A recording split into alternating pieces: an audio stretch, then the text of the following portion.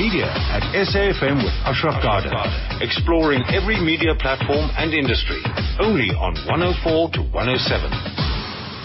I'm going to chat to Sharona Patel, who's the communications head at Wits University, about just her role, heading up communications. Very topical in the light of fees must fall, as you know, that sort of sprung up from the University of Advantage that comes up just about 10:05. So listen out for that. But for now, let's talk about an advert that I think is really fascinating. There's some great takeouts around it.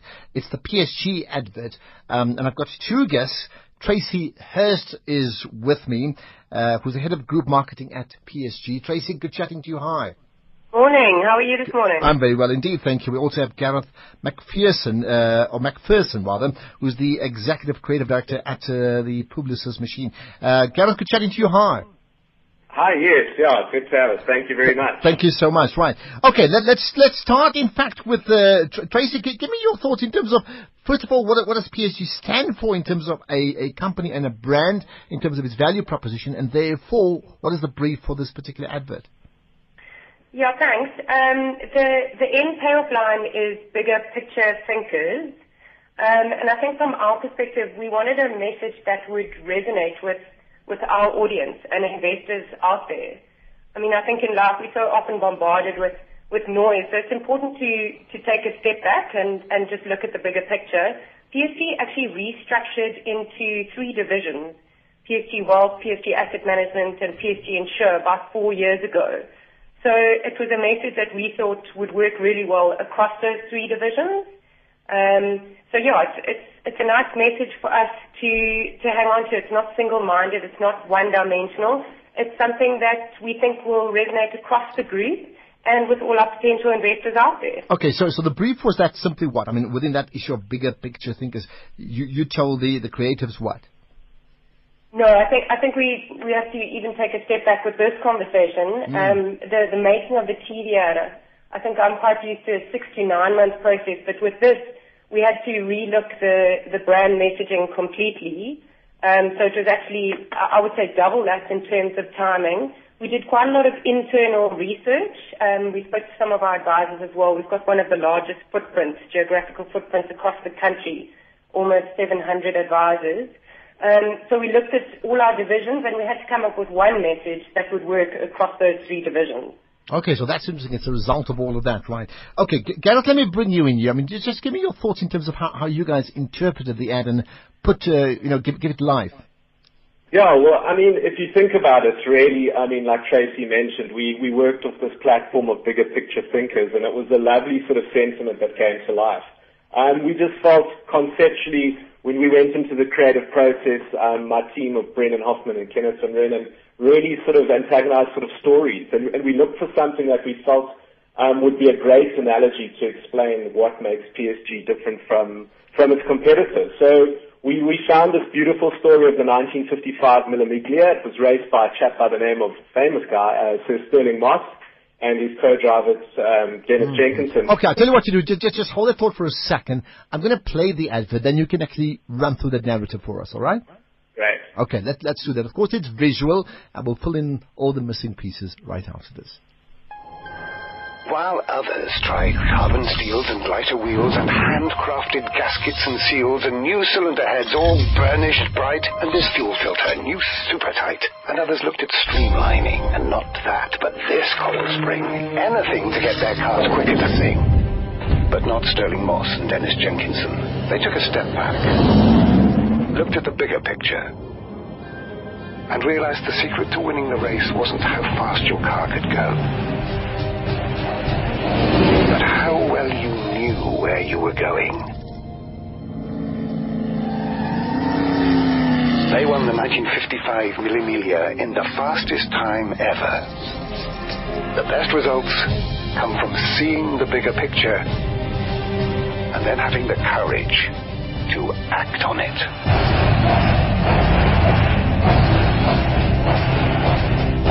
Well, great sound effect and obviously great visuals, which we'll talk about in a moment. And there's certainly there's a great narrative as well that comes through. Gareth, just run through it from start to finish.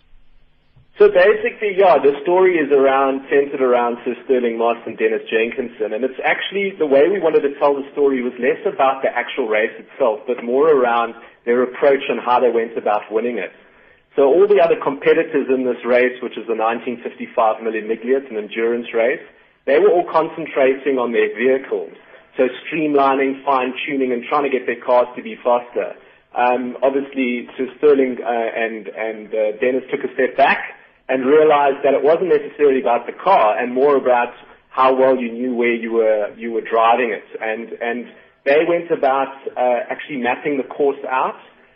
So they condensed 1,000 miles into 100 yards of paper with little symbols and signals. And they put it into a little perspex box, and that actually became a navigational box. And Dennis Jenkinson sat next to Sterling and navigated the whole race for him. And their average speed, actually, funny enough, of the whole race was 160 kilometers, and they ended up setting the record, which still stands today, which is just over 10 hours to win the race. So the real big idea and the big climax of it was less about them winning and more about how they actually won the race. And for us, we felt that married well with the investment philosophy of PSG. Well, certainly when I watched it resonated with me, because often we just think very, very literally, and this certainly got me thinking otherwise, and I think that's great. Amongst the challenges, Tracy, just talk to me from a PSG point of view, amongst the challenges that you faced or questions you asked before you signed off here. Yeah, I think one of the important things is to see what your competitors are doing. The financial services category, I mean, there's some great work out there. So what is important is to partner. TVAD is just, there's so many players involved. I think it's important to partner with strong players. Pi, Fresh Art Productions were an incredible production agency that we brought on board to produce it. So yeah, I mean, that's just one of the things that we looked at as an agency. It was just the timing the time that we had to put into this ad to produce it. So Sterling Moss, just in signing and getting him on board, was a good 4 months of the process. I'm certainly sure about that. Yeah. What about then, Gareth, amongst the challenges that were faced in the filming and the actual production? Maybe just talk me through that. Yes, there were quite a few. As any production goes, I suppose you're always up against certain things. I think in this one it was quite unique, and like Tracy spoke a little bit about, we first of all had to get Sir Sterling on board, and also the estate of Dennis Jenkinson on board. So we first went about contracting a chap by the name of Doug Nye, who lives up who sits on the British Motor Racing Council, and he gave us actual historical accounts of what happened. Because for us, I mean, we wanted to be really authentic to the story and true to it, especially when we were going to recreate scenes. So that was really the first step, and our directors was a director duo from Fresh Art Film of Jonathan Parkinson and Nicole Ackerman, really brought sort of a visual sort of splendor to it. Obviously, when you create period pieces that are from some time ago, the car that they raced in, there's only one in the world. It sits in the wow. The Mercedes-Benz Museum, and it's 47 million pounds, so there's no way you're going to get that here with that kind of insurance. So we had to look at computer-generated graphics there. We looked for regions that represented Italy, where the race took place, and we found Caledon was the suitable backdrop. So peppering a couple of cypress trees in and a few villas gave us that. So really, the whole production itself was a monumental task to be really accurate to the authenticity of it. And there was a lot of planning and preparation and around it. Okay, let's wrap up, Tracy, just in 20 seconds. I mean, the impact it so far had on the brand and how people think about the brand. Yeah, I think it's slightly early days. We do have a microsite where people can view the ad. So we just under 10,000 views in not even a week. But yeah, I mean, the message is slowly getting out there. We started our main flighting schedule. We put substantial media spend behind it for the month of February, but we only started that on Friday. So, okay.